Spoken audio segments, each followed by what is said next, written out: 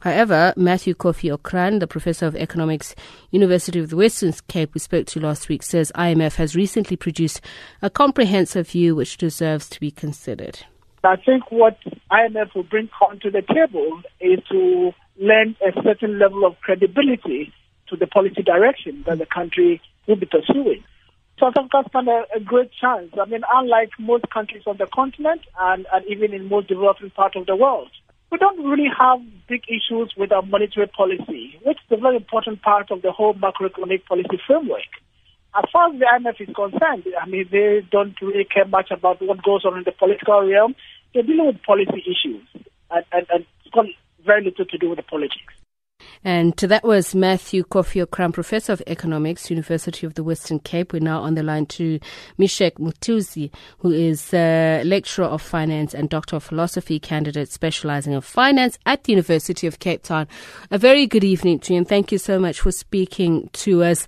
So you've heard that last end of Matthew Kofi Okran's statement saying that it's actually got very little to do with the politics, referring to the IMF's possible intervention in South Africa. Do you agree with that? Well, I partially agree with it, but you see, when the IMF comes, it brings nothing new besides the simple policy of austerity. And on austerity can be applied in the current situation without the imposition of the IMF, because my argument is the problem of South Africa is not entirely financial. There is a system that has created the crisis, and as long as that is not corrected, no matter how much funding flows into the country from wherever, it will still be digging the country deeper into debt. Isn't it that one of the things that when South Africa has been lauded in terms of its financial stability, does fiscal prudence not come into it? And as you say, what mainly the IMF would bring to the party is that of fiscal austerity, and you say we don't need it. So why are we talking about approaching them for something that we've been lauded for in the past in terms of fiscal prudence? Well, being talked about and implementing it seems to be far divorced in South African context, because if you look at the policies and the blueprints that have been presented in different platforms, they are very amazing and fantastic. But when it comes to the implementation, you can hear what the Minister of Finance confessed recently, less than a month ago, that parastatal state-owned entities are not doing bad after all. That's not prudent, and that's not correct. It's not actually something that we should expect to hear from the minister.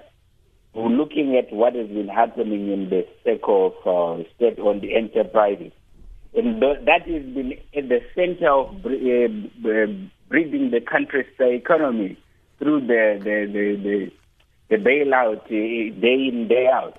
And the inefficiencies that have been in the circles of government and some of the entities, it seems that the government is not interested in looking into those real issues. So my attack is not on the program of IMF as being entirely bad, because it also comes with position and monitoring of how the money is used. But then why do you say that historical evidence suggests that IMF-administered rescue programs are actually a recipe for disaster? Yes, it is, because the statistics, if you look at the statistics, even the IMF claims to have been part of their success, the statistics is also very questionable. So what we have, looking at the analytical side of it, austerity is not a sustainable policy that has been successfully implemented anyway. Because if you are saying if you have a boil on your leg, amputate it, it's not entirely correct, because some of these things can be corrected with time. So cutting expenditure at a government level cannot work. It can work on a personal level or at a corporate level.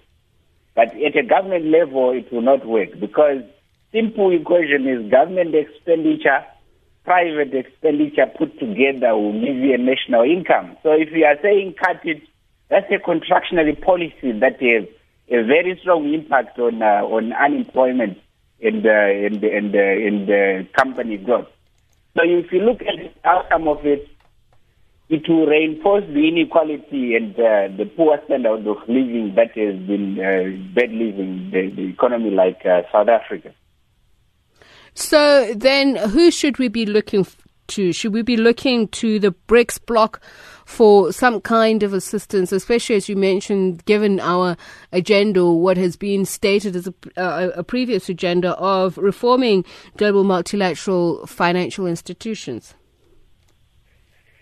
Yes, BRICS could be a good direction to follow because, look, BRICS has initiated its new development bank.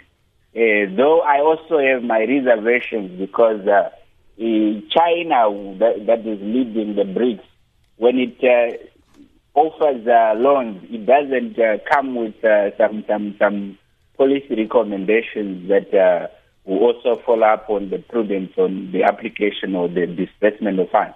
But look, my justification or my thoughts are what South Africa needs is not entirely bailout. What it needs is to reform itself and start approaching the real problems rather than following populist policies. Because there is a situation and conditions that have led to the current crisis, and that is not lack of financing.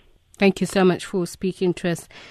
Mishek Muthuze is Lecturer of Finance and Doctor of Philosophy.